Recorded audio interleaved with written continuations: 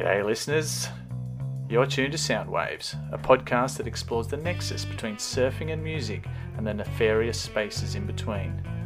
Between the wave and the rave, between the heaving shack and the Marshall stack, between neoprene and spandex, the mosh pit and the death pit, fiberglass and vinyl, the boogie and the board, between Brian Eno and George Greeno. So wax up your stick, crank up the stereo, and paddle out into the secret sonic surf spot that is Soundwaves. Tales from the shack, shack, shack, shack, shack. So what happens? He gets the title shot outdoors in a ballpark, and what do I get? A one-way ticket to Palookaville. You don't understand. I could have had class. I could have been a contender. I could have been somebody. Instead of a bum, which is what I am. Let's face it. Hello, hello. Testing. Hola. Hey. ¿Cómo estás? Bom dia. Dazza. Stan. How are Stan you? Emilston. Good. Yeah, good. It's pretty good. Yeah, I think DJ Oman sent through the next week's forecast. Looking Yes. pretty good too. Pretty good. Obviously, we've got our topic we're going to get onto. You want to talk about anything before we get into it? Things that have been floating. I've got quite a few floaters. Oh, well, 3 in fact. I humanely trapped a mole today and released him into the wild. Released him back into the ground where he belongs. Yeah, indeed. But he was tearing up our garden, and so I bought a few humane mole traps and managed to get the little bugger. And they're so cute. Anyway, do they do that thing like in cartoons? Oh, that's gophers, I think. You know where they dig those holes underground and you can see the dirt. Yeah. Well, no, you can see the whole bloody garden was full of mounds of dirt. This one little bastard did a hell of a lot of damage. But I didn't go the full Bill Murray Caddyshack. I wasn't dynamiting the lawn to try and get the little bastard. But so we finish 18, and he's gonna stiff me.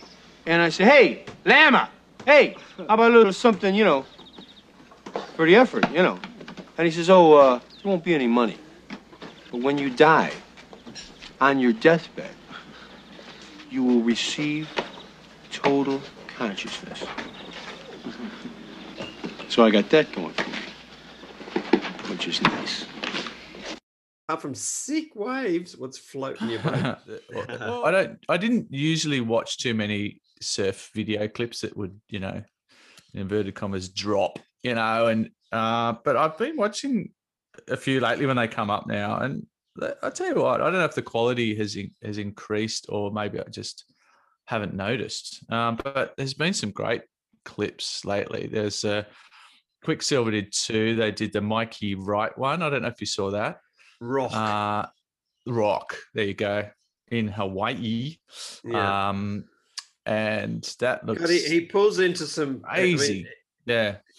Like one thing about that. Sorry to interrupt, but one thing that got me about that edit, as they call it, was the fact that he's willing to pull into like no hope 10-foot barrels at backdoor and stuff. It's like, ow.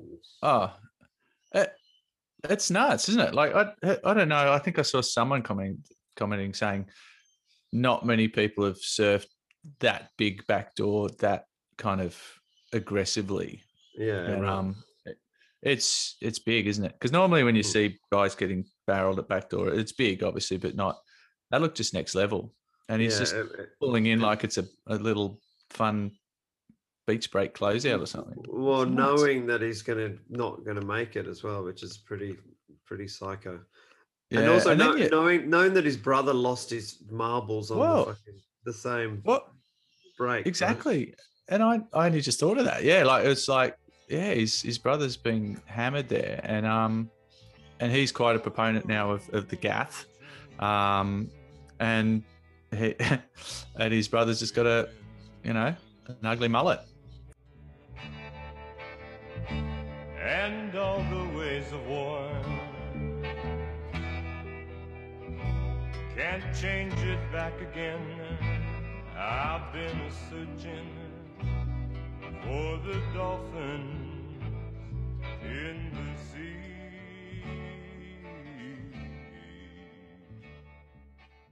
But then it goes into this, I don't know what you'd call it, some hardcore stoner rock song. Dodge Swinger, 1973, flaps down, chassis free. Buzz Aldrin, Armstrong, or maybe just me. Don't worry, it's coming. Don't worry, it's coming.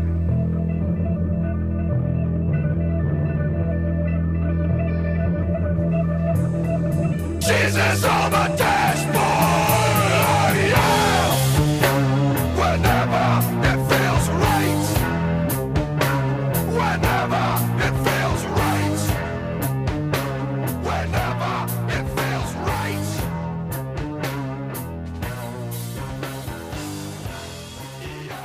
And it's pretty cool. If you're gonna have some grass, you may as well have some space grass.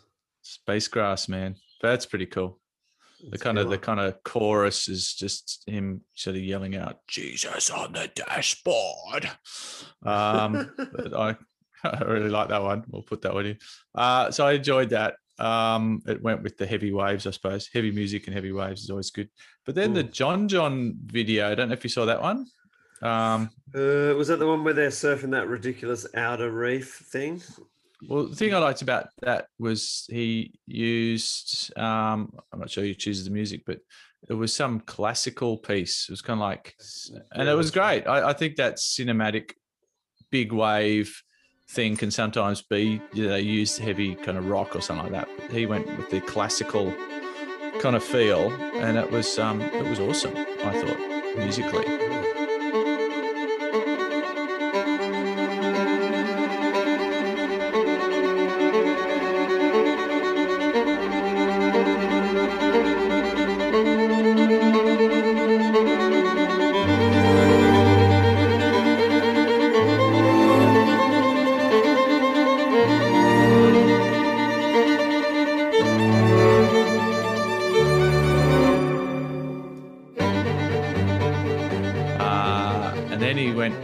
Later on went with an Aussie kind of rock band called the Beefs, singing about red belly black snakes. I thought that's pretty cool. 1, 2, 1, 2, 3, 1.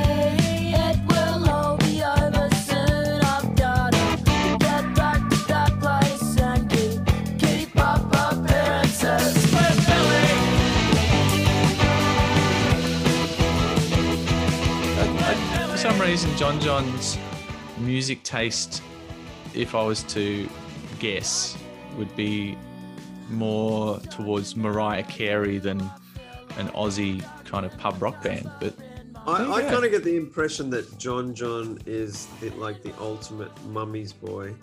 I kind of get the impression that she would be. I'm thinking John's listening to Hall & Oates, maybe some Lynyrd Skynyrd if she's,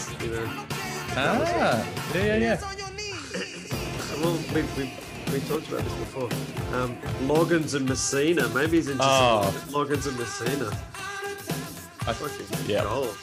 Mate, if he is, good on him. Yeah. Maybe Crosby, Stills, Nash and Young. Yep. Yeah. Okay. Yep.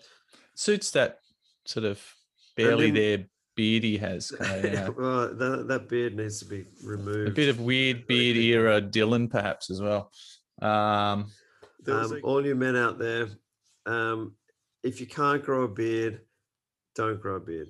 If you can grow a beard, like some of us lucky men, do it. Grow, but 100%. That fluffy, fucking wispy nothingness, John, put it away, mate. Put it away.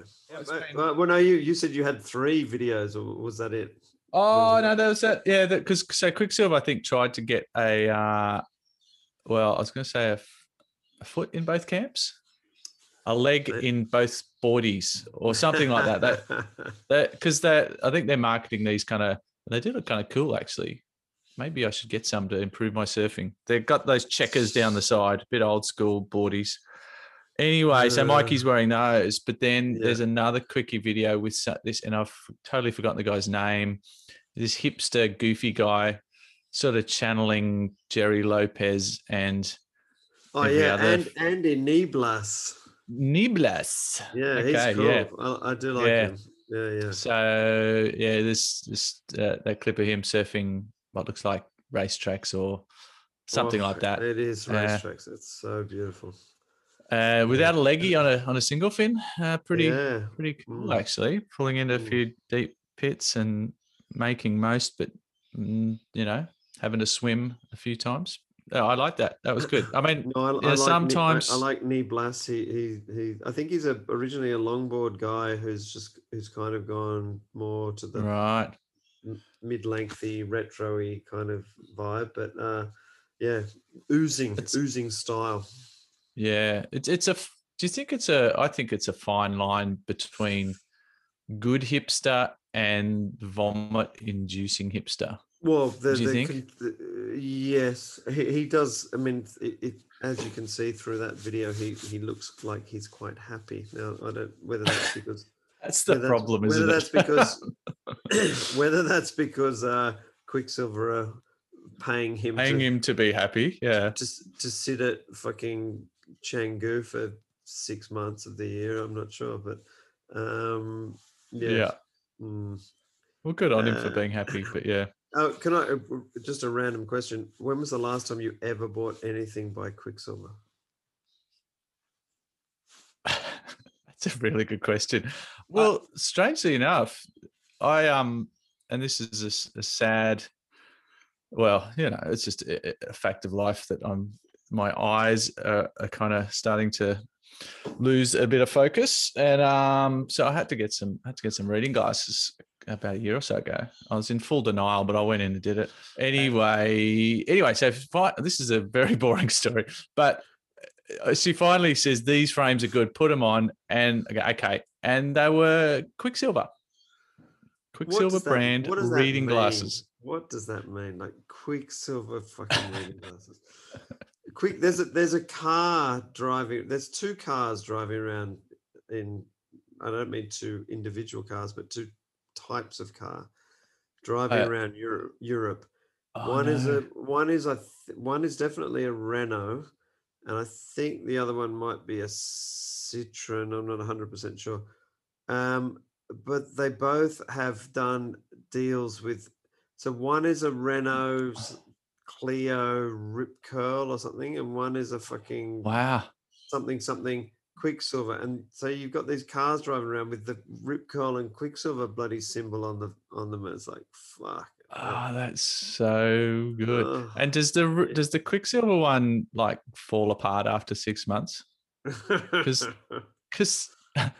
that if Quicksilver are cursed in the wetsuit, they have consistently made shit wetsuits for years now. Well, apparently I do recall hearing maybe it was on a podcast or anyway, I read or whatever a recent kind of wetsuit review thing. Oh yeah. And the Quicksilver wetsuit got good props, but basically stating that exactly what you just said. In the past, Quicksilver wetsuits were renowned for being ultimately shit. I've never had one. I've never worn one, so I cannot comment. I think I did have one years ago, and it did fall apart pretty quick. But anyway, how did we get on that Quicksilver? I don't know. Oh yeah. But anyway, just them trying to straddle the hipster market and yes, that's it. And the hardcore Mikey Wright kind of market. I don't know where I fall. That's the other thing is we may have talked about this before in previous episodes, but I'm beginning to think that the Mikey Wright whole shtick is contrived. Yeah. I mean, I know what you're saying. I'm thinking that I'd rather be hanging out with Neebless than Wright at this present juncture. Yeah, maybe that's just me, but you know. Also, there was another kind of edition of the Curran saga, moving on from speaking of Free Scrubber. Yeah, but that was, I mean, it was pretty. What was it called? In the Band, I think, with Connor Coffin, Kaza, and Mason Ho, sort of surfing around San Francisco, I think it was the area. Yeah. I kind of enjoyed it. I mean, Curran rollerblading around with a mini amp and a homemade box guitar. I mean, that's pretty priceless. Yeah, you can't really go wrong with that. I did quite enjoy watching Mason on his harmonica at the end there, just trying to join in with it, you know, a shred of sort of musical ability. 1, 2, 3, 4.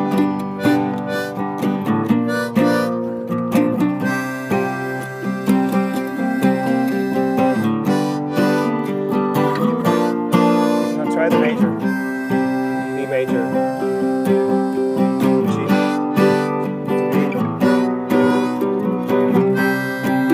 Something like that.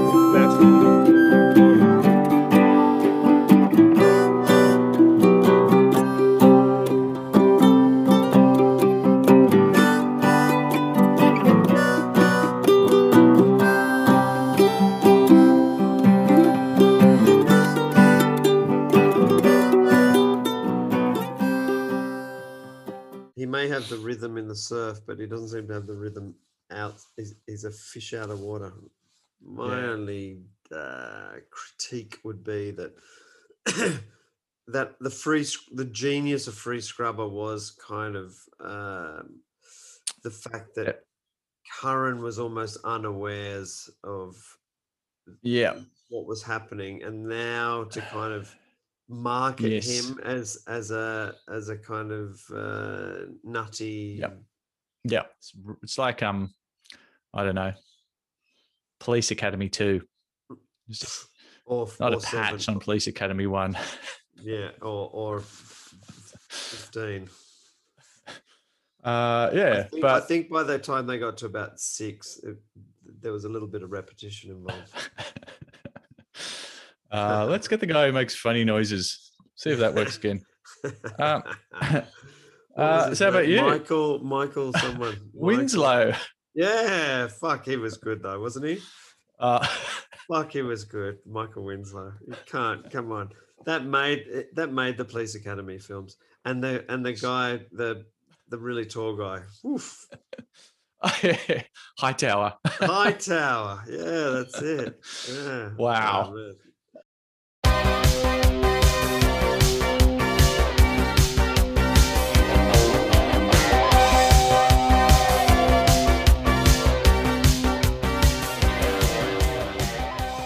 Oh, we're getting very sidetracked, but who cares? I just watched for the first time, and I actually haven't finished watching it. Scarface. Al Pacino. How good is that? And for some reason, I just didn't know much about the movie. I obviously knew it was an iconic movie, but what I didn't realize is how amazing the music is. And it's all Giorgio. I'm probably going to pronounce his name. Giorgio Moroder. Yeah. So it's just living in electric dreams. Remember that? Yeah, did he do that? Human. That was. What's the lead singer of the Human League's name? I want to say. I don't actually. I don't. Can't remember. You know who I'm talking know. about. That was him and Giorgio Moroder. Wow. That I don't know if that makes me happy or sad.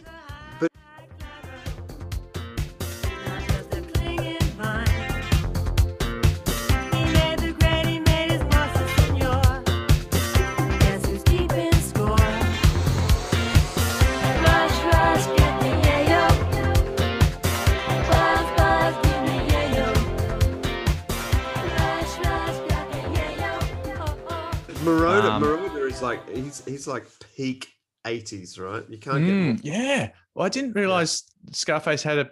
I always pictured it as a dark Godfather, like, you know, with maybe a little mandolin playing in the background as he's killing someone. But it's all 80s glitzy fluoro, electro with gangsters and electro music. Yeah. It's nuts. And Michelle Pfeiffer. Yeah. Yeah, it's a visual feast. Yeah. What's been floating your boat? I've got three things, but one of them I think you have to talking about. See, I don't use reading glasses, but my mind has completely disappeared. So you need it. I need reading glasses. I need reading glasses for the brain. Exactly. So if I've mentioned this before, please slap me metaphorically across the face. Don't worry. It's always musically, I have been, particularly even this afternoon, but you know how I like to addict out on a particular song or artist for until I've had destroyed it. Yeah. So T-Rex is the artist of the day, of the week, I guess. That guy, so good. Hot love, man. She's my woman of gold, and she's not very old. Well, she's my woman of gold, and she's not very old. I don't mean to be bold, but to me I hold your hand. Well, she ain't no witch, and I love the way she twitch, Well, she ain't no witch, and I love the way she twitch, I'm a labor of love in my Persian gloves, She's faster than most, and she lives on the coast, Well, she's faster than most, and she lives on the coast, I'm a two-penny prince, and I give her horse love. She's faster than most, and she lives on the coast. And I kind of realized that when I was listening to that this afternoon, that T-Rex is like an electric fucking what would that movement of music have been called? It's not the 70s kind of there's kind of hints of Elvis in there, which is kind of crazy. I see what you mean. Yeah. You know what I mean? And he was a beautiful, beautiful human aesthetically. There was one video that I was watching the other day, and he's in this kind of feather. What was it? Feather? No, like a sheepskin jacket, and you know his hair and his guitar. He looks, you know, he really looks the part. And Children of the Revolution, of course, Get It On, 20th Century Boy. I was fortunate enough to be brought up in a house where we've talked about Nermelston Senior. You know, he gave me some good musical upbringing. And T-Rex was one of those dudes, and yeah, far out. Oof. And you know, it's funny because there was a line that I think. Hang on, he's got some. I drive a Rolls Royce because it's good for my voice. Children of the Revolution. Yeah. Man, you can't go wrong with that. That's it. Is there any other reason to drive a fucking Rolls Royce? No. You want to preserve your voice. That's so good. But Violent Femmes do a good cover of that song actually, and I think it suits their kind of shtick too. I don't know. Absolutely. No, they're great. And the second, he's great, I should say.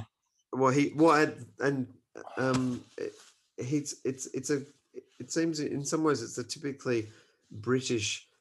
He's a typically British pop star. Because I don't know how famous T-Rex was in his own lifetime. He was certainly famous in the UK and maybe over here, but not like the US. But I'm sure he blew up after he died. But it does seem the classic British rock star death to crash your Mini into a tree. How many? Most rock stars who die, they've fucking buried themselves in cocaine, or their Learjet has crashed into a mountain or something. This guy crashes his Mini into a fucking tree on the way home. Yeah. It is very English, isn't it? It's a pity he wasn't in his Rolls Royce. I'm sure the Rolls Royce would have handled a tree quite easily. It would have saved his voice and his life. The second musical nugget that I've been way into is a woman called Santi Gold. I don't know if have you heard of Santi Gold? I have. I haven't got into her to any degree, so I'll have to. And I mean, she is just a super interesting American woman who is super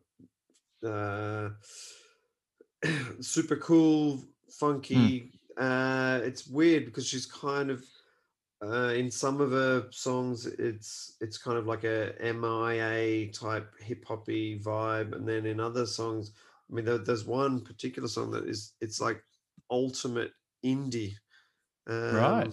Hang on, what's that? The song is called Lights Out. And it's just like, it's ultimate. It's like an indie blueprint. It's beautiful, beautiful.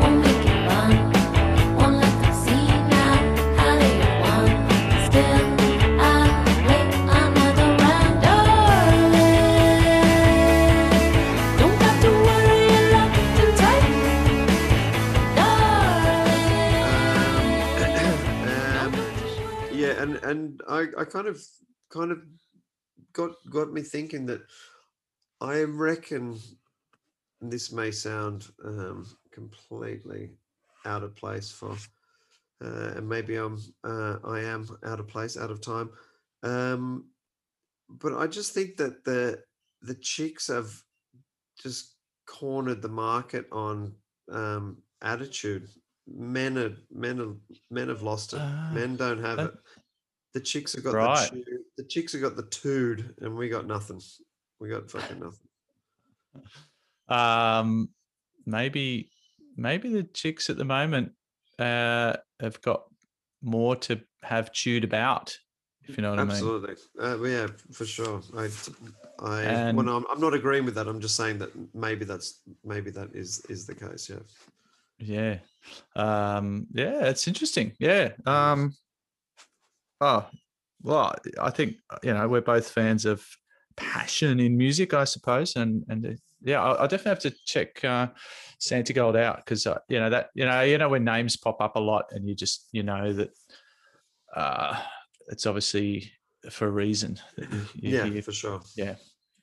And Cool. from a surfing perspective, now this is where my memory might be completely out of whack. Did I talk about these videos from? There's a right-hand longboard wave in somewhere in Indonesia. Have you heard this? Have I talked about this? Yeah, this is no, not on the show. Okay, there's a place called Batu Karas, which is I believe is on Java. I might be wrong. It might be on Sumatra, and it's ridiculous. It's like this crazy slow point break that breaks through. There's like a little kind of lighthousey buoy thing in the middle of the break. But it's all longboarders, and it's like this hipster longboard apocalypse with zillions of vowels. The German vowel mafia must have earmarked this place as the place to be. But they have these earmarked. Wehrmacht. Sorry, German listeners. That wasn't very nice. Yeah, we can. No, don't do that. There's a website called Nobody Surf. Have you ever been onto that website? Yeah. Okay. Yeah. So on Nobody Surf, they have these videos called Raw Days, where it's just like 20 minutes of video. There's no editing, right? Right. And they have these raw days of Batu Karas, Indonesia. And it's literally just people catching waves for 20 minutes, and they're all on longboards, and there's people on the inside, and there's drop-ins and whatever else. And it's just fascinating. It's absolutely fascinating. So that's actually really a good idea now, because so it's just that you just let the I suppose it's like a wildlife documentary, just filming what's going on. And this is a lineup where, I mean, the good thing about this lineup is that because the vast majority of the people in the water are literally flotsam, there's no hyenas attacking fucking right unsuspecting gazelles or whatever. It's just they're all on the same level. Well, it's basically lots of people who a few people who can surf dodging lots of people who can't surf, but the waves look super fun on a longboard, obviously. And it's quite mesmerizing stuff. So Raw Days, Batu Karas, get into it. Okay, nice. Like the sound of that. Okay. Well, that was a very long intro. It's a long floater. That was an extended floater. Should we do? Talking about extended. Talking about extended floaters. Did you see? Was it? It must have been Gabrielle. Someone at Margaret River. Sorry to talk about professional surfing again. Someone at Margaret River on one of those right-handers did the most fucking ridiculously long floater. It must have been. Really? I can't remember. Yeah. Backhand floats. Okay. Well, the floater is not dead. Far from it, mate. Far from it. Cool. Failure. I think we can do failure now, and we could maybe do some look backs at the end because we've had a few bit of feedback, which is good. Failure. Yeah. So, this is your idea to do failure. I struggled at first to find some topics, but then all of a sudden they came. Did you fail to find any topics, mate? I did. That's right. For some reason. That's a bad start. It is. What do you reckon? What failure? When you were thinking of failure, were you thinking a personal level, or when there's obviously the professional level where people don't reach their potential in surfing or life, perhaps. I don't know. What were you thinking? I want to preface this whole conversation by saying that I personally believe that failure may well be the most important topic that we have discussed on this podcast. Wow.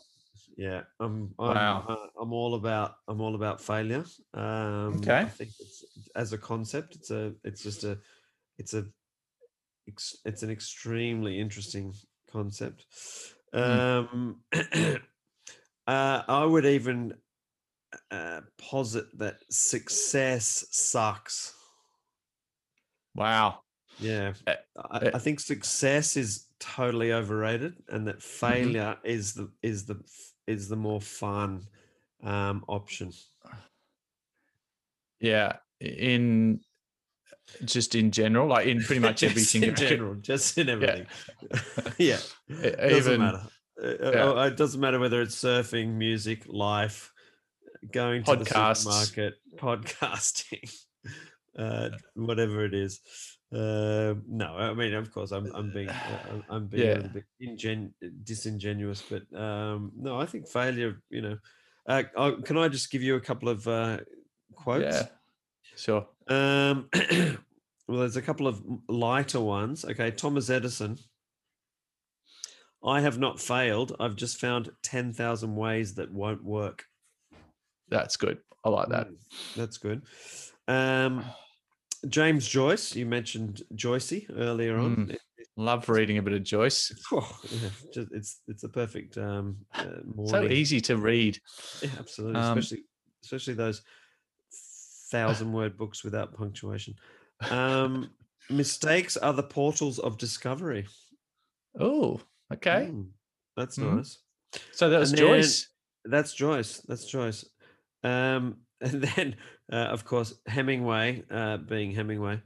But man is not made for defeat. A man can be destroyed, but not defeated. That's so good. Have you seen? How good's Hemingway? Have you seen that wonderful Woody Allen film, Midnight in Paris? Yes, and they meet Hemingway, don't they? And Hemingway is it's like, but it must be. Everything it's like that. Man is not made for defeat. Is there more of a man than Hemingway? Really, like just no subject is terrible if the story is true, if the prose is clean and honest, and if it affirms courage and grace under pressure. I mean, he basically just bit the head off live tuna for breakfast. Yeah. I mean, have you read? Actually, this is a public service announcement to all of you listening to this podcast who call yourself surfers and men and women of the sea. Go and read The Old Man and the Sea. It takes about an hour and a half, 2 hours, and it's got to be one of the best books that ever was written by any human. Well, that's crazy because Mrs. B's just finished it. Yeah, and we've got this. I don't know where we got it. It's a classic old copy too. It's got the just old school kind of cover with a nice yellowing kind of paper. So it's mate, I don't know if it was an original. How good is a many read book, multi-read book? Yeah, I love it. I love a good, maybe a few underlined phrases from the previous reader. All those ones where people lists in there. People have actually been like in pencil writing notes on the side and stuff. They've yes, obviously used it for university or something. That's great. Great. There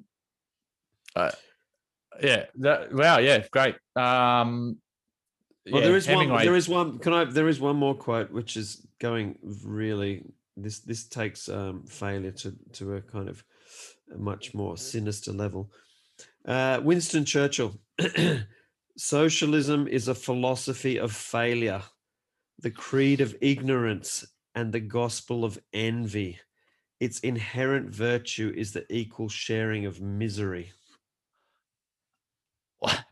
That's That's great. Don't Wow. be socialist. That's right. He's not good. Not good for you. Definitely not left-leaning, old Old Winston. No. That's a classic quote. I hadn't heard that one of his. Yeah, yeah. Well, yeah. I've actually got a couple of a few Oscar Wilde quotes. I think he loved a good bit of failure. Ambition is the last refuge of failure. Yeah, I have heard that before, and I can't really understand it. Ambition. I think it's I just think it's that tongue-in-cheek thing. So, like, if you're a failure, probably of the failure. So, if you're a failure and you're ambitious, that's just you've just I don't know if I can describe it. No. Or does it mean that people will just keep chasing the dream even though they're fucking useless? I think so. I think you've nailed it. And I think it speaks to surfing so well. I think I had, I think I was saying pre-show, I couldn't think when you first said failure, I thought, I can't, what am I going to talk about with failure? Like, I know there's a lot of it out there, but I think I lived this one session yesterday, probably embodied failure for the surfer, at least in such a good way, because I fucking had the worst surf I've had in a long time yesterday, and it always seems to happen when the surf's pumping. I had a crisis of faith out in the surf.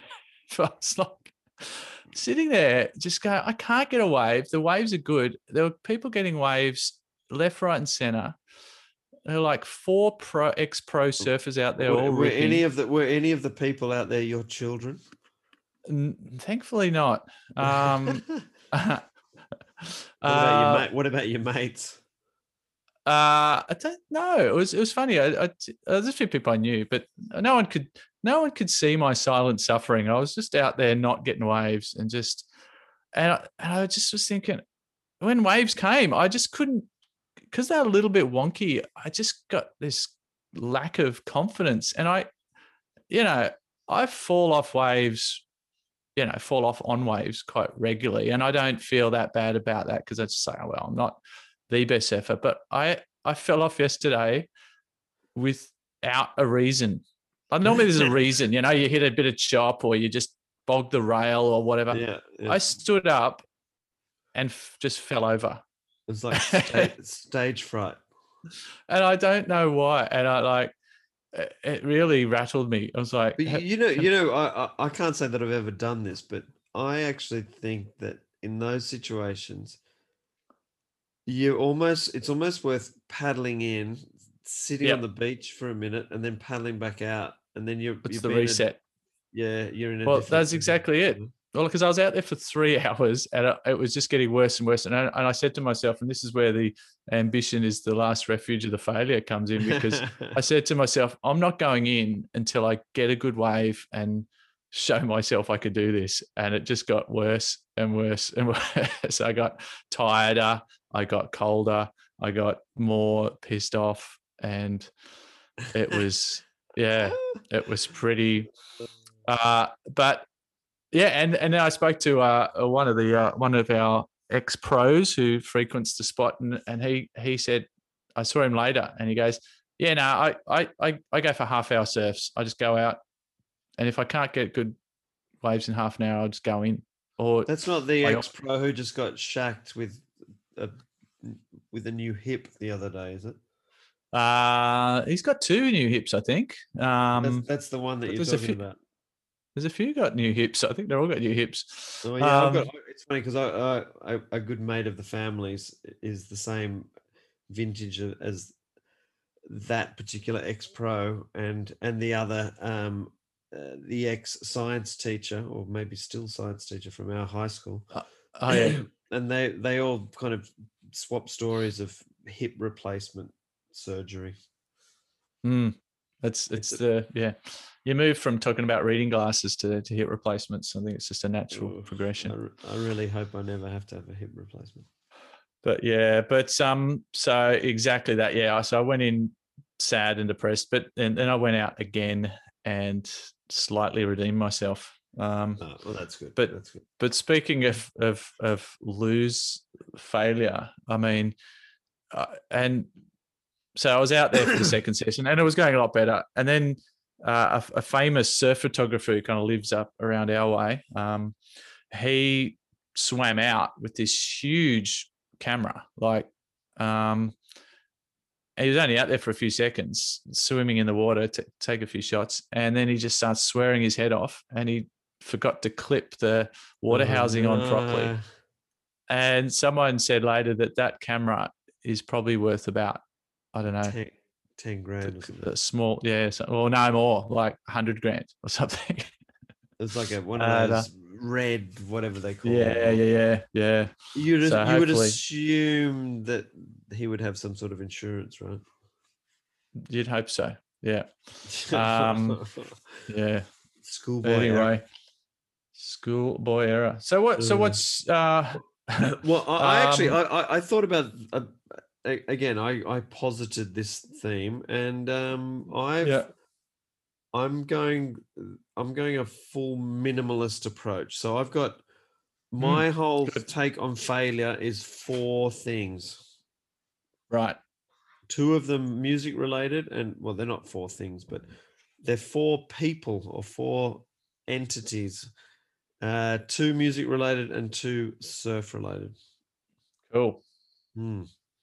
So do you want to hear what they are? I do. Okay. Right. Okay. End the show. That's it. That's it. Next show. No, that was an epic fail.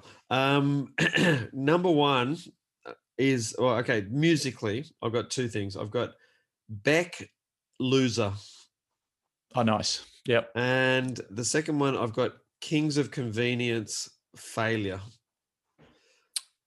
Yeah. Okay. That's my 2 musical hits on the failure topic.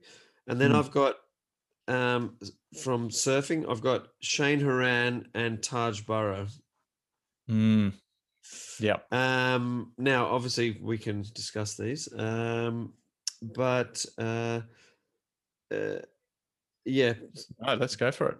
Okay, so Beck, Loser.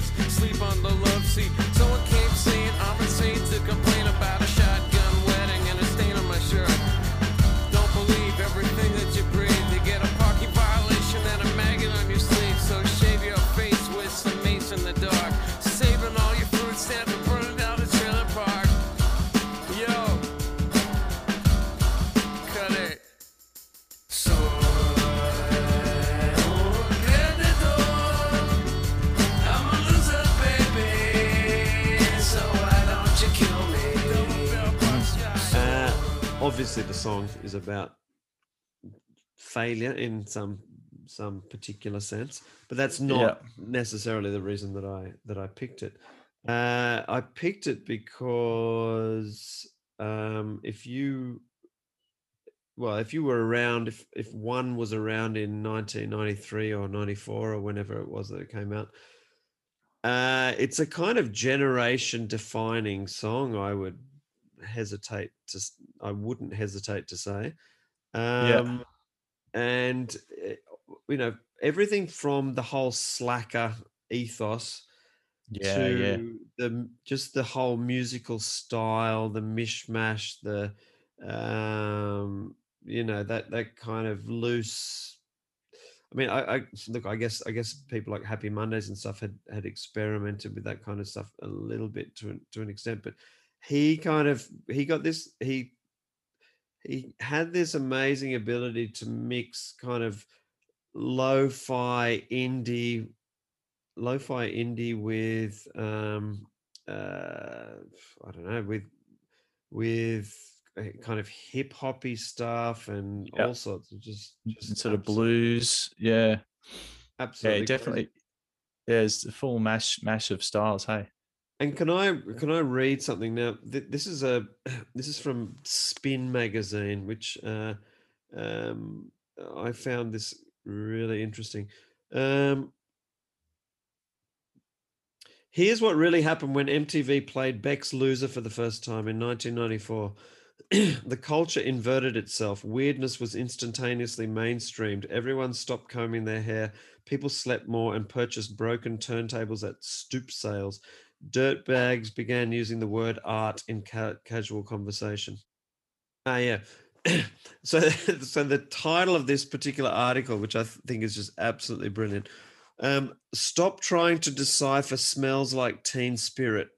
The truly enduring moment of the 90s may prove to be a dude rapping nonsense while wielding a leaf blower. With my job blowing leaves. That's good. Yeah, I'm because when you first mentioned that song, I just thought superficially, or just the title of the song, but I think you're kind of onto something here, Stan. Not for the first time, because like the whole era, that slacker era, the loser, if you will, kind of, it's like a loser uprising. Is that what you're trying to say? I mean, you could potentially argue that the greatest, most critically lauded band of the last fucking 30 years, who I would consider, I would say is probably Radiohead, right? They may well have been inspired by fucking Beck's Loser, you know. And I was contemplating putting whatever that Creep. What is it? Freak on. Creep, that's the one. I mean, it's not explicitly talking about failure, but it's you know, it's obviously a similar vein. You know, Beck, in the time of chimpanzees, I was a monkey. You know, and just the whole thing is you get a parking violation and a maggot on your sleeve. So shave your face with some mace in the dark, saving all your food stamps and burning down the trailer park. Yo, cut it. And I've seen, we've probably talked about this before, but I've seen Beck live, I don't know, 4 or 5 times. And that guy he's an absolute fucking madman on stage. He's like brilliant. He's just an artist. Absolutely. You know, let's leave his Scientology out of the Yeah, I was going to ask about that. That doesn't seem congruous, does it? Like with his shtick, does it? No. But I think I like that idea of that whole slacker era being ushered in by that song. Though, do you have any more to expand on that, like that whole era and how it? Do you think it's still reverberating, that kind of? No, I think it's probably disappeared in a puff of up its own Instagram fucking self-obsessed, you know, narcissistic influencerness. Yeah, it's funny. Yeah.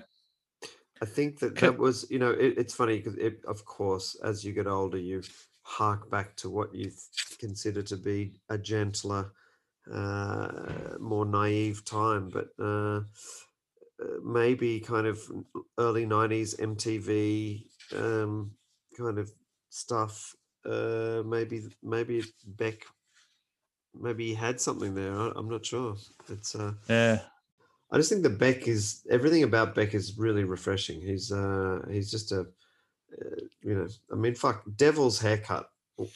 What is that song about, and how amazing is it?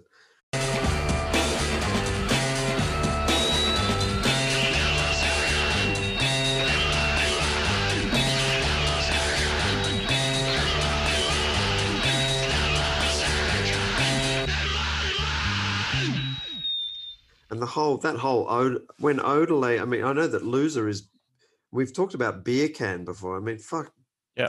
Beck Beer Can. Jesus fucking Christ. And that this is the album before Odelay. He then comes out with Odelay, which is, I mean, fuck. I don't think you don't get better than Odelay. That album has just totally got everything that you could possibly want in an album. Again, generation defining stuff, and an amazing cover of a dreadlock dog jumping a hoop or whatever it is. That's it's Italo, isn't it? It is. How about and then he did a whole later on, but sort of a whole breakup album, and with a song like Lost Cause. I mean, that's a pretty failure-related album there, a failure of a relationship, and totally changing his sound too. Well, maybe that was before. Maybe that was before he found Scientology. Maybe he's okay. I think we should just keep going with your Well, my second stuff. So that's Beck, and that's got my kind of 90s defining song. Yeah. My second one is Kings of Convenience and Failure. Now, I don't know how much you've got into Kings of Convenience. I had back in the day. Haven't listened to him for a while, actually. Yeah. I mean, Norwegian. Yeah, I think Norwegian. And that song, obviously, again, it's about failure.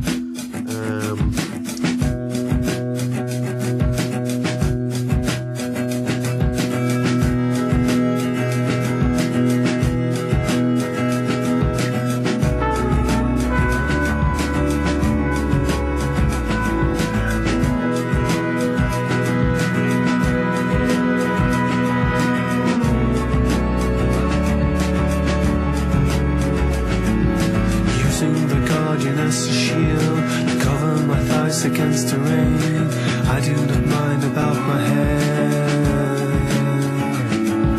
Your jacket may be waterproof, but knowing the moment you get home, you're gonna get those trousers changed. Failure is always the best way to learn, retracing your steps till you know. Fear your wounds will heal.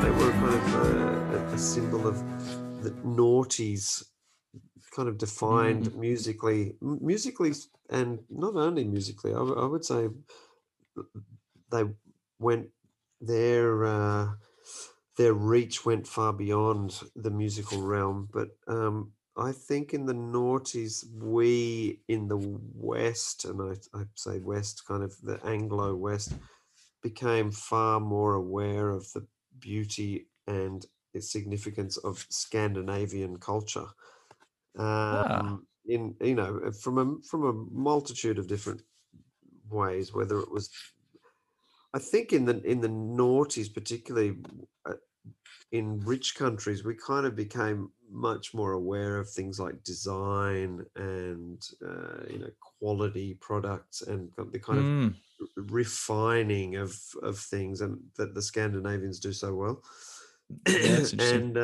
And I just Kings of Convenience are an interesting thing because on the surface they're kind of like a contrived, folksy nothingness, right? Yeah, you could almost have it on in the background, in a bookshop or something, but yeah, I really rate them. I mean, I've always from day dot, I've really liked them, and I guess another act that you could, I guess, put in the same basket from nothing to do with the musically, but certainly the kind of aesthetically was, and the impact was Kruder and Dorfmeister. I don't know if you ever got into Kruder and Dorfmeister, but an Austrian DJ act that, and they kind of, particularly if you were in Europe, in the noughties, Kings of Convenience and Kruder and Dorfmeister just kind of defined the whole decade in some ways. So, wow, okay. So yeah, I mean, obviously this song "Failure" is about failure, but it's done in such a delicate, sweet Scandinavian way, you know. And for me, it kind of shows what Scandinavians have that we lack.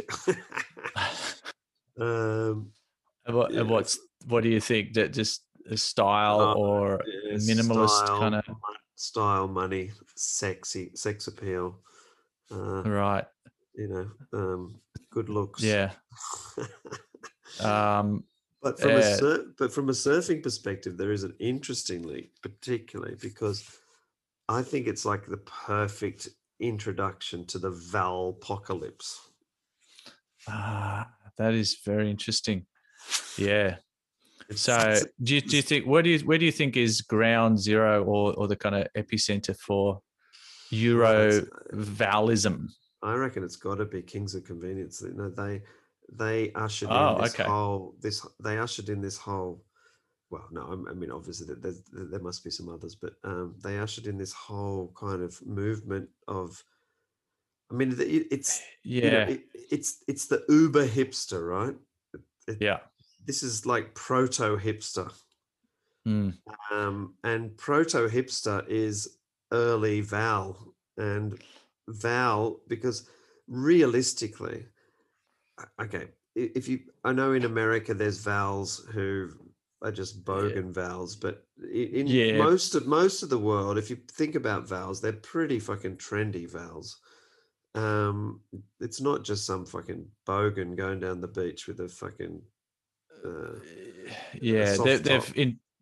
so, and do you think it almost needs to come from a non-surfing country? 100%. For a Val to invest themselves 100% into this new lifestyle. Lifestyle being the operative word, absolutely. Exactly. And do you think it's like there's this idealized version of surfing and lifestyle that they take to almost cartoonish levels? 100%. And you know, with no lack of passion. I mean, fuck, you know, they do it. Well, that's and this is why you can't. This is why in reality, it's better to have 100 fucking Euro Vals in their lineup than anyone else, because so much easier to get waves off. Yeah, and they're going to be less nasty. Yeah. Well, the thing too is it just shows. You know, I had my crisis of faith out the surf yesterday, and I usually console myself with the fact, well, at least I can stand up on a surfboard. Whereas yesterday I couldn't even do that. But I think it does speak. The Val does speak to what an amazing thing that we are lucky to have grown up doing, and that's surfing and have that beach. Because for someone from a totally different background to just look at that and say that out of all the lifestyles I could choose, I could, you know, be a bike rider, a mountain climber.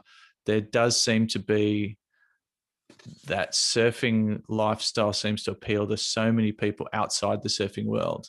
No, totally. But you know, and you can kind of laugh at mock it and call people Vals or whatever, but it does show it's ultimately a joke, right? Yeah. But there is definitely I don't even know what I'm trying to say, but I think it's just an interesting phenomena that a cultural and a sporting thing can have such pull. Well, and one thing I find entirely depressing is the fact that these fucking Vals can surf for 6 months and they are actually quite competent. Yeah, well, you know, yeah. I mean, hopefully there is. I think of this as a language teacher. I know that it's particularly learning English. It's quite easy to get to a kind of intermediate level of English proficiency, but to go beyond that is a hell of a lot more difficult. So I'm hoping that the Valpocalypse, you know, obviously the vast majority of Vals will never. They probably will only surf a few dozen times and that'll be it. But the ones who keep going, I'm hoping that they never fucking go anywhere past intermediate status. Stay in a, well, it would be quite stay in a perpetual state of cookdom. Well, I think you're just talking as sheer numbers. There's always going to be a proportion of people talented with just enough raw talent to rise above that, and it's like even 1% of a million Vals is enough to disturb the peace. But one thing about that particular song and Kings of Convenience in general, when I listen to Kings of Convenience, I somehow feel like I get an injection of youth. It feels young and fresh. It energizes me. It's like a surf in a song. Wow. Okay. It's funny. For me, Kings of Convenience, I know they're Norwegian, but I just picture a nice, comfy Danish chair. Yeah, exactly right. I can just sit on with some nice headphones from Bang & Olufsen or something. Absolutely, just everything perfectly designed and balanced. Not a speck of dust anywhere. No, a minimalist ideal. And actually, one thing about that song, is there's a wonderful line, and it says, "Have no fear, your wounds will heal," which I think from a purely humanistic perspective, for all of us who've been through trauma, that's a nice thing for the Kings of Convenience to assure us that our wounds will heal. It's very nice. I like that. So, I like that. Those two songs are great because superficially they definitely speak to failure, but you've definitely delved deeper. Thank you, my friend. So why don't you? Well, what about you? Have you got any specific songs that you would point to failure? Well, I really like David Bowie's Rock and Roll Suicide. You know, you got to have Bowie in it every episode. Yeah.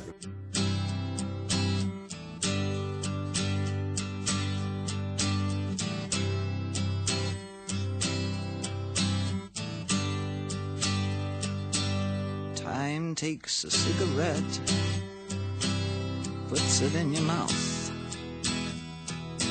You pull on your finger, then another finger, then a cigarette.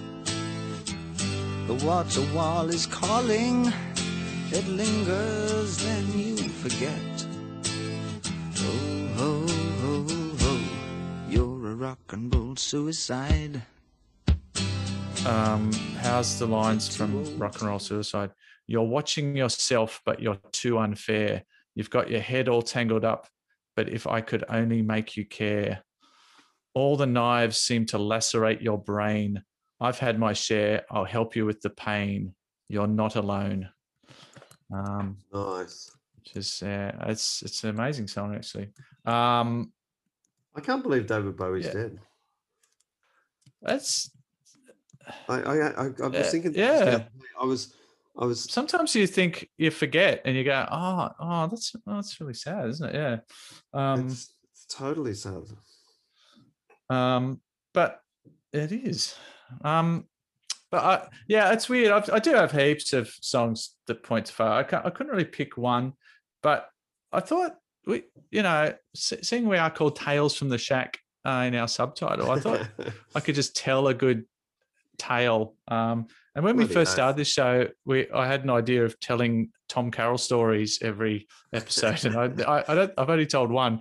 Where I'd played with his Lego as a kid that he offloaded to a friend of mine.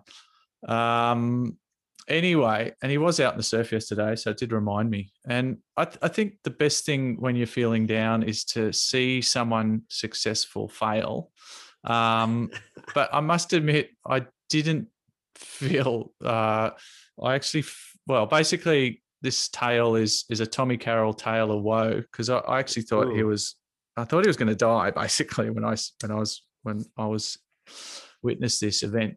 So basically, it was a big day at the north end of our beach, Goose Collared Swell at the Zac, and as is a lot of beaches around here, the best way is the rock off, and we could do a whole episode on rock offs and failure, and I've talked about a few of my failures in that respect. But and this the rock platform at North Zac is harrowing. There's this kind of crack filled area. It's like, I don't want to trivialize warfare, but I imagine it would be something like no man's land in World War One. You've got the machine guns coming at you, you've got barbed wire, you've got landmines. Picture that in the surfing realm, and that it's pretty much, maybe a bit of dysentery thrown in as well. But so there's a few ways you can do it. You can either stand behind the boulders and wait and sort of run across the rock platform, which has got these crevices in it filled with sea urchins, so you got to dodge those. Anyway, I was having a crisis of faith again this morning, because it was pretty big. I'm thinking, what the hell am I doing? It's like, I don't know. It's just, why am I risking my skin just to have a few waves? Anyway, so I'm standing there waiting for it, and it just didn't seem to be a gap in the waves. This is like a pulsing nor'east swell. And I'm guessing there was probably a bit of south in the swell. When there's a bit of south, it hits the rock platform even worse, Yeah. So I'm standing behind the boulder, and I actually thought, you know what? I think I might just go home, because there's no one else around. It was one of those surfs. So I got up early, and there was, so I had no reference as to how big it was out there. Anyway, so I thought, you know what? I think I'm just going to go home, tail between my legs, And as I turn around, who should be running out onto the rock ledge but TC. Tommy Carroll, TC, the man himself. And so I'm saying, well, shit, if he's going out, I probably should go out, So, but he's all froth. So I'm standing behind the boulder waiting. Sorry to interrupt. This is in the 90s, right? No, this would be early 2000s. Right. Okay. Yeah. It was. I remember telling you this story when you were laid up with your sore back. So, or your broken. Yeah. So it must have been early 2000s. Anyway, he just walked straight past me out onto the rock ledge, and I'm thinking, well, God, I'm so I wish I could just be more gutsy and just do it. Anyway, so I'm watching him. He gets about halfway out onto the rock ledge, and I see these sets coming. I'm thinking, shit, he better get a wriggle on, but he obviously knows what he's doing. He's Tom Carroll, and the worst thing with the rock ledge is when the waves come, they don't always have to be big ones to wash up onto the rock ledge, and then you've just got this world of pain where you've just got this wave sweeping across, to take your legs out. And so he's standing there halfway, and I realize he's not going to make it. And then he gets this, and I'm safe behind the boulder watching all this. I'm just looking, going, oh shit. And this set, and then basically I realized these weren't just small waves, these are set waves coming, and they're about to wash up on the rock ledge. Anyway, Tommy realizes he's not going to make it. So he just stands there, and it's pretty much, I think, the first wave that came through. just knocked him off his feet. And he's just flying sideways over the rock ledge now, with still holding onto his board, I think. And I'm just sitting there going, oh shit. And it's a huge, it's like about a 6-wave set coming through. And he gets washed down what we now call the keyhole, is where now people actually jump off through this keyhole now. And he got sucked down the keyhole like it was a toilet. I just saw him, and all of a sudden he's just like sort of does this kind of spiral, disappears under the water. And I'm thinking, oh, I'm just gonna watch Tom Carroll die. Like, and there's nothing I can do about it. Like, because he was gone. Like, he was underwater, but there's pinballing through the rocks, and I'm thinking, oh my God. And anyway, so a few waves pass, and he's still flailing around. He's not underwater the whole time, but he's just getting smashed, and there's no way out. Like, he's in the worst spot. But I'm thinking, shit. Well, wow. I'm gonna be, talking to the cops with a witness statement. But somehow miraculously he pops out of the keyhole, gets to his feet. He's on the rock platform again. He's got his board under his arm somehow. I don't know how he's retrieved that. And then he's on the rock platform, and he's exactly the same thing happens. These more sets come.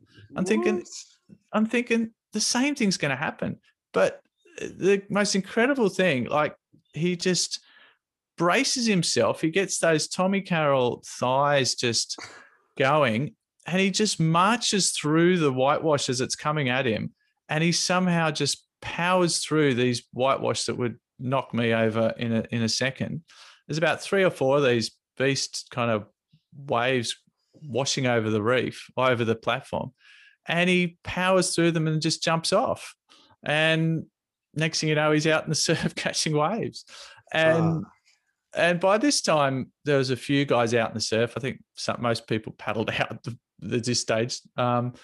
And I didn't talk to him because and the crazy thing was, after he jumped off, the surf went flat. There was this huge lull. And I thought, because I was about to go home out of just terror of what I witnessed. And the surf went completely flat. And I just walked out onto the rock shelf as calm as you like and just jumped off. And I didn't see him afterwards, and I would have loved to have asked him what happened. But apparently he got so wrecked, his wedding ring got ripped off, which is pretty crazy. And he's cut all over, and I don't think he stayed out in the surf long. But I'd love to hear his side of the story. But, it'd be super interesting to hear what he said. Yeah, but there you go.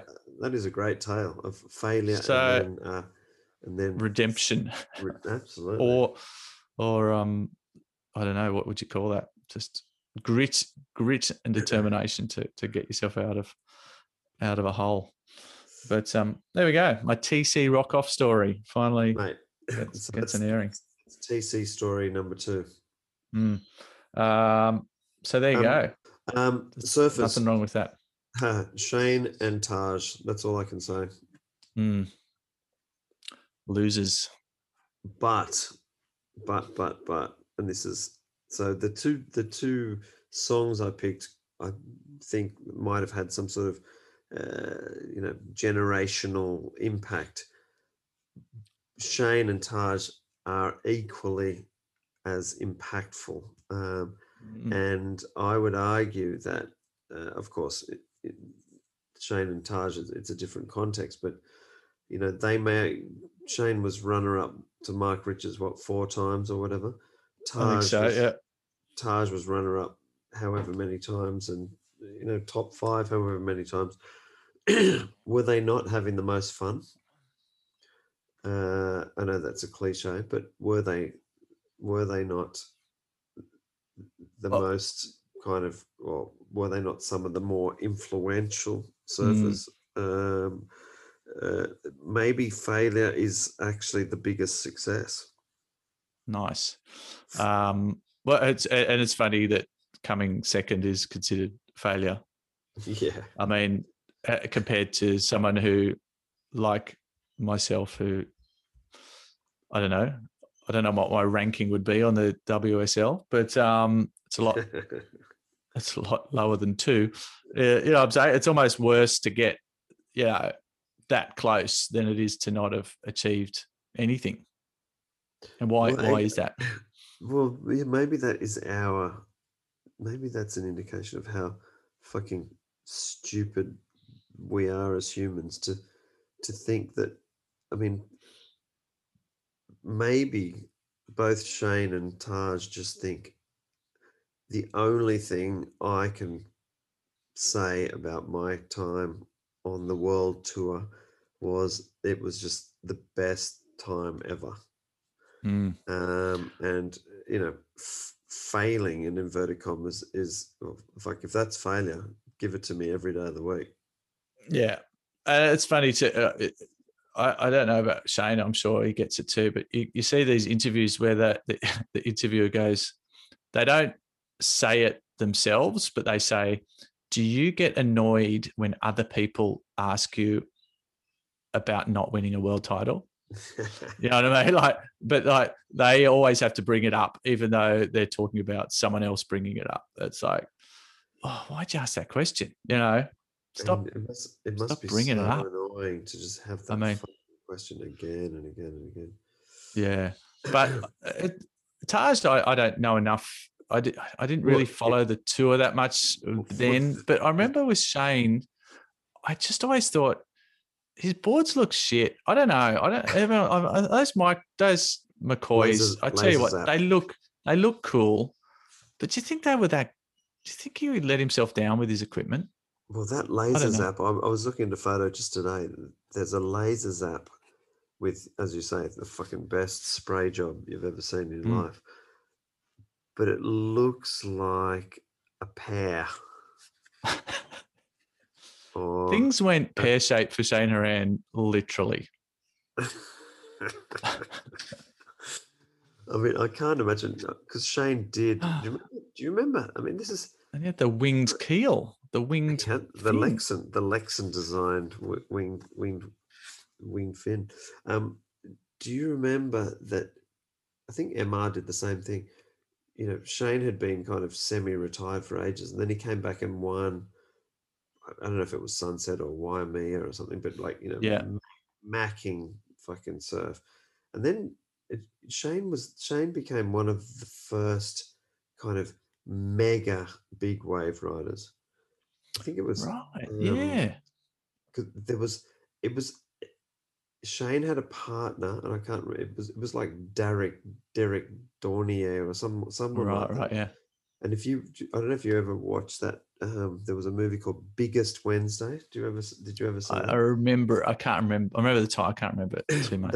And they're surfing on some ridiculous outer reef at Oahu, and Shane Horan's fucking just killing it. That's classic. So, I mean, fuck. You got to give it to the guy. I mean, blondest hair ever. Has anyone ever gone more white blonde than Shane Horan? Yeah. Skateboarding, surfing prodigy, completely. Yeah. He was like I think he was on the same. He's on the same team as Bob Bain. I think they're both in the team. That's right. Exactly right. Yeah. Laser Zap we've mentioned, and then he has that crazy quote, which is something along the lines of, "I'd rather grow lettuce than win 50,000 in surf comp or whatever." So that's so good. Yeah, you can't beat that. Yeah. Well, it's funny because I grow lettuce these days, and it's the fucking, of all the things to grow, it's the easiest thing. You reckon? Yeah, it's not difficult to grow lettuce. Once it's, I mean, if you can get it to the seeds to go, it just it'll grow everywhere. You don't have to do anything. Just got to keep the snails off it. So right. Maybe that's why he liked it.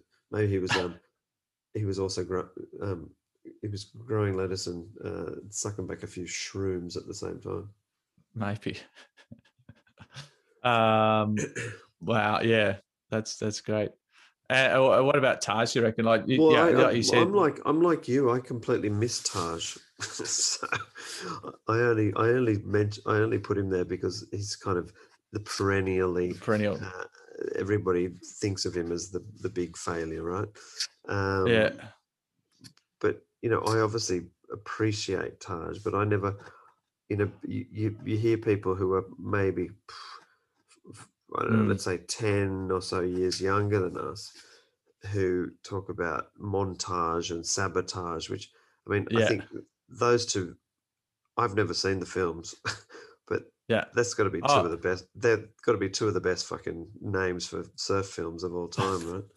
Well, crazily enough, we're living in a share place at the Baddock Hedge back in the day with Roscoe Pick Gold Train and the guy I was living underneath at the time, I can't even remember how it happened, but Jack McCoy popped in and he goes to all of us, oh, yeah, I've just, he just done the documentary, the Oki one, which was pretty cool, and you can't beat Oki for kind of interesting material, And so he goes, hey, I've got this new video I'm about to put out. It's about Taj Burrow, and have a watch and see what you think. And so we watched it, and the surfing in it, I can't remember the details, but I remember being blown away by his surfing. But the thing that I remember the most about it, and I think I said this to Jack McCoy, he's going, so what do you think? And I went, well, he's an amazing surfer, and he just goes, before, I think the way it went is, he said, before I could finish what I was about to say, he's going, he's boring as batshit, right?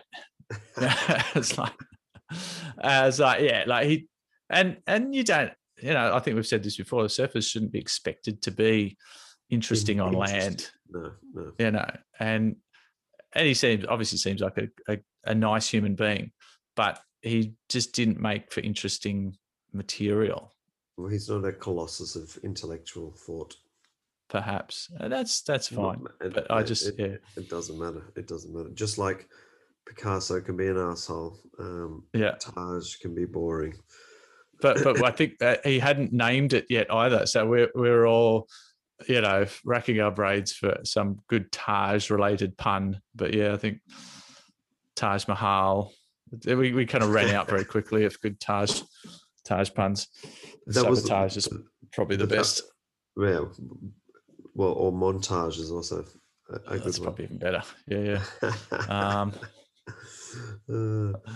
Yeah. So I obviously respect Taj for everything he's done, and he still looks pretty zippy. Although today he's in his comp, isn't he? Well, yeah, he caught one wave in the last minute of a 35-minute heat and fell off. So I think he gets to the losers round, right? Nice. Yeah. But yeah, I mean, I only picked these guys because they were purported to be failures. But it just goes to show, if that's failure, well, then give it to me any day of the week. Yeah, that's right. Yeah, it's kind of like Neil Armstrong and Buzz Aldrin. Buzz Aldrin kept asking him, what was it like being the second on the moon? It's like, well, fucking hell, I'm on the moon. Who gives a shit if I'm first or second? It's so even the dudes. There must be some evolutionary thing that we obsess about being first, being number one. Yeah. But ultimately, I think that in terms of surfing, we're all losers. Because surfing is the ultimate kind of chase your tail experience, right? You always want, it's like being a fucking cocaine addict. You always want another line. You always want more. You want, like we've talked about, you get a barrel, you want another one straight away. You get a good wave, you were going to go in, but you get a good wave, and then you convince yourself, oh fuck, I'm going to go back out because I'll get another good wave, and then of course you never do, or I mean maybe you do, but So maybe we're all a bunch of big. I think you're onto something there. I've got another Oscar Wilde quote, and I think this speaks to surfing and probably more style, and I think what is more worse than failure in surfing than having a shit style. Anyway, so this is Oscar Wilde.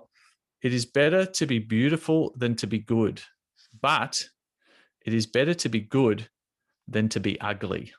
We interrupt this broadcast to provide the listener with an important public information service from the grumpiest of grumpy locals, Devo. You know what I fucking hate about surfing? It's these fucking wankers who arrive at the beach wearing their fucking weddies. For fuck's sake. And after a bloody pathetic excuse for a surf, almost certainly bloody involving the paddle of fucking shame, the same wankers then drive away still wearing their fucking steamers. Jesus fucking Christ. What's the fucking story anyway, you wanker? Are you afraid of a bit of fucking cold? You're not in Antarctica, you frilly blouse. You're at some suburban fucking beach. There are probably fucking hot fucking showers, you wanker. Take off your fucking clothes and put on your fucking weddy in the car park, for fuck's sake. And vice fucking versa, you wanker.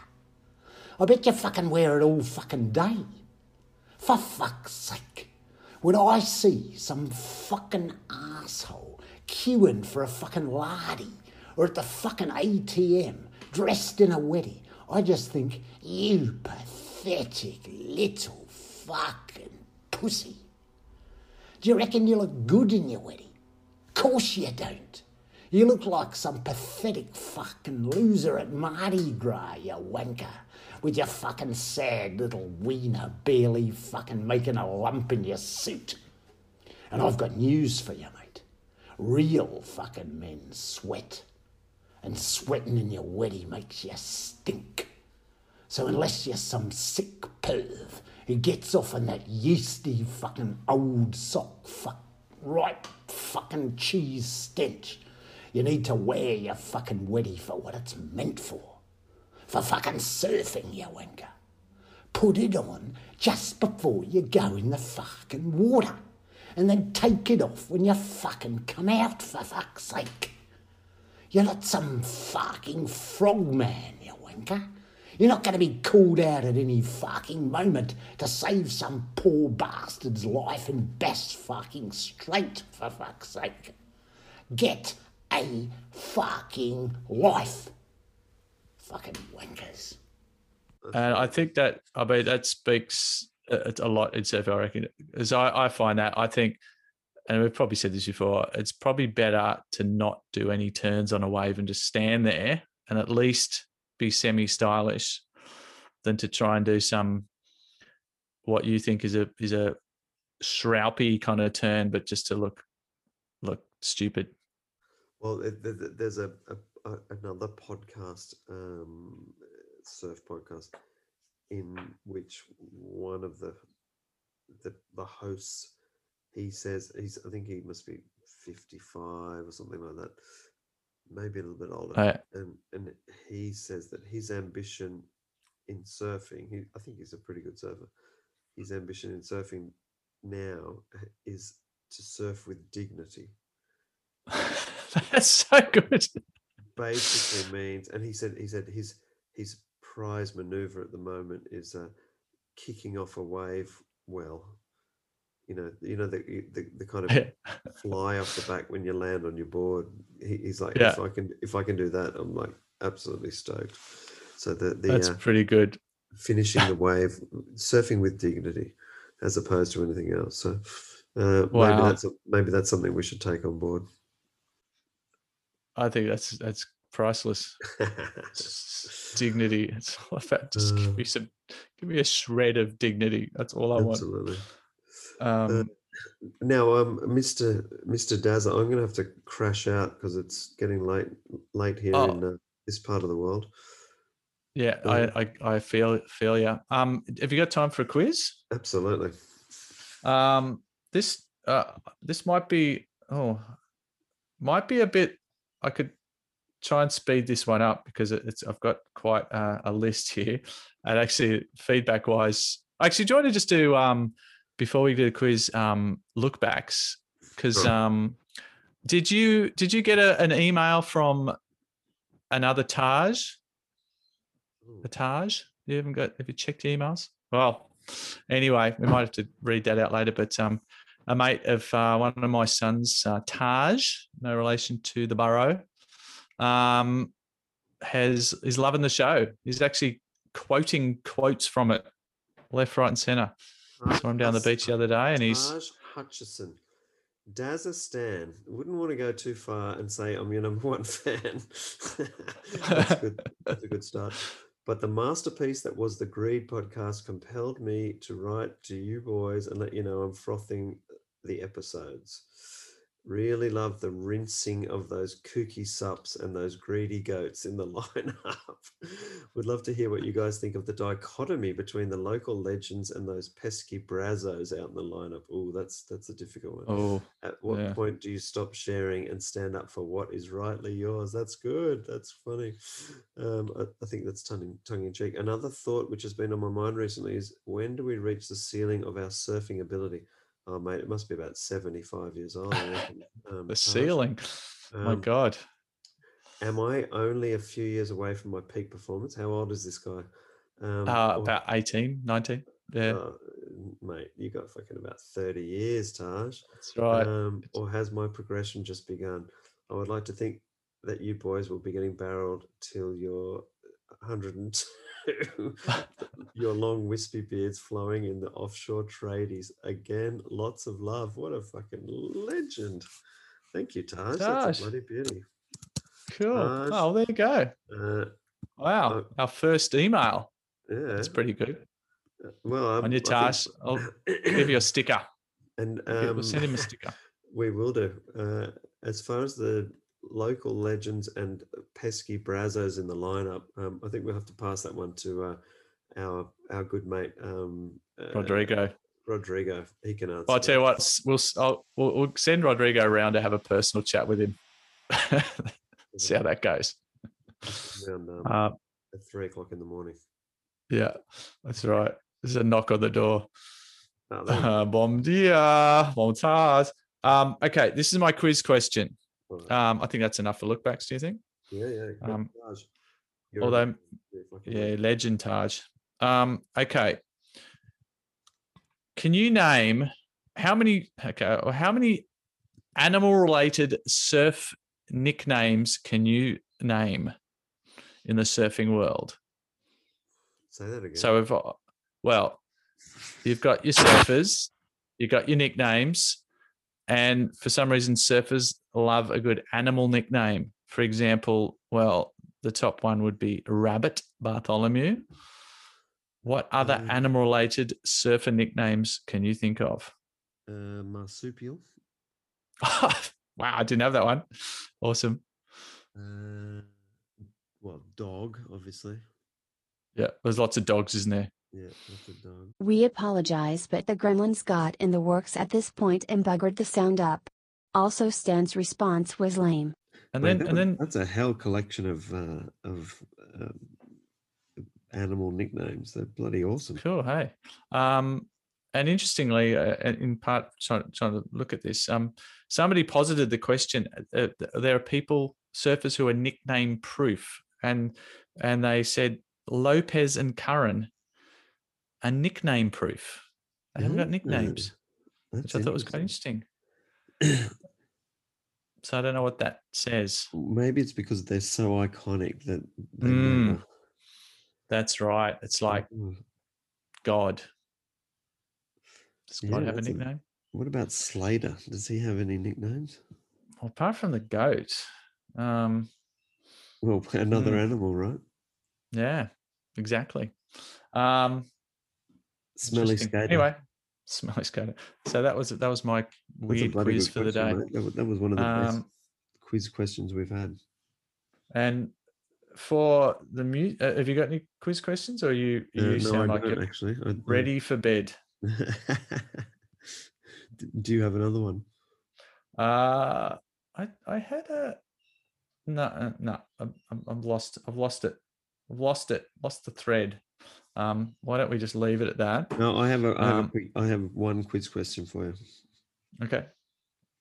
What years did Shane Horan finish runner-up?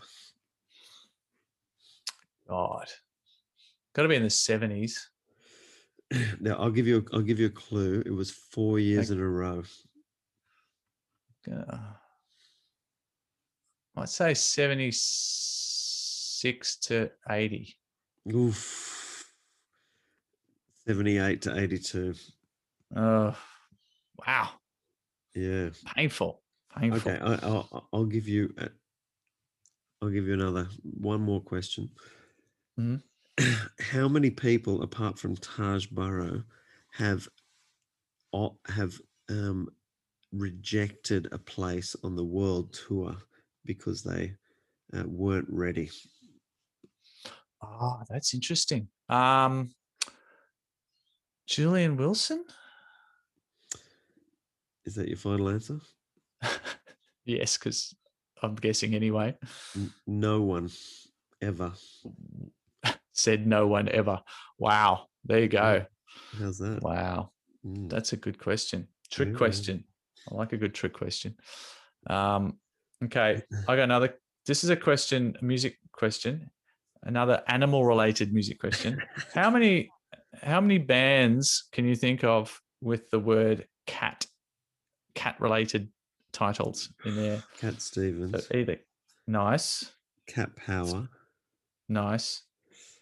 One more and you win the prize. You win a Soundwave sticker.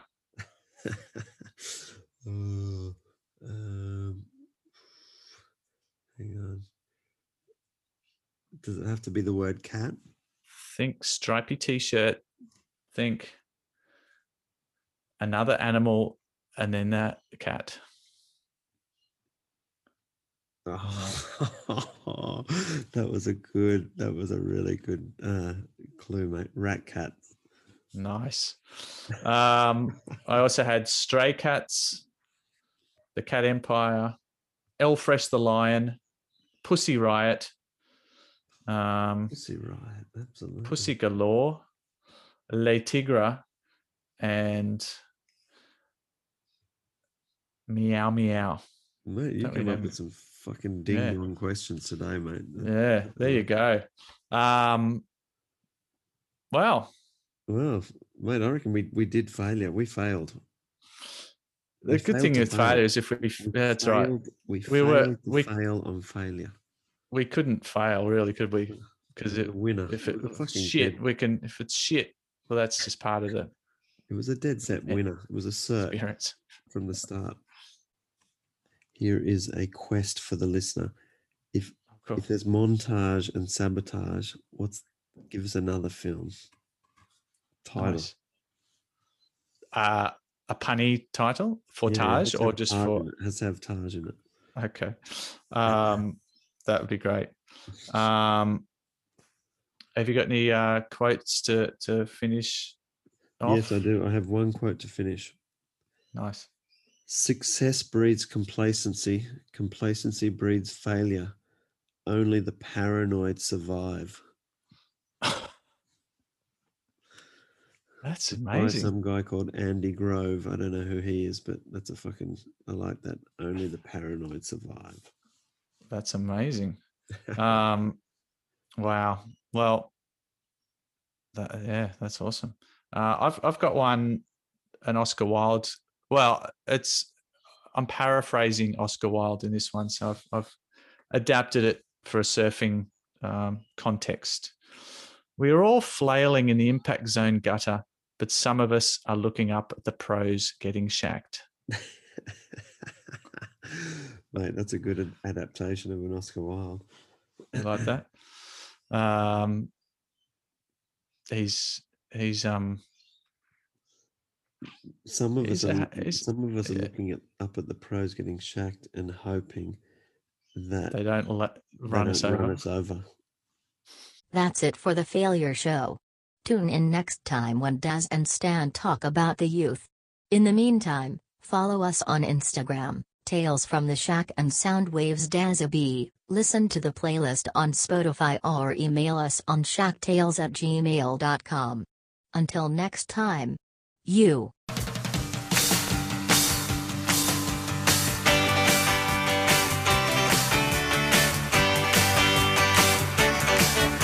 I'm breaking rocks in the hot sun.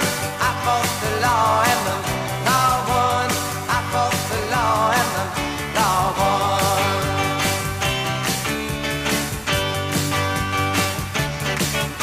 I needed money 'cause I had none. I fought the law and the law won. I fought the law and the law won.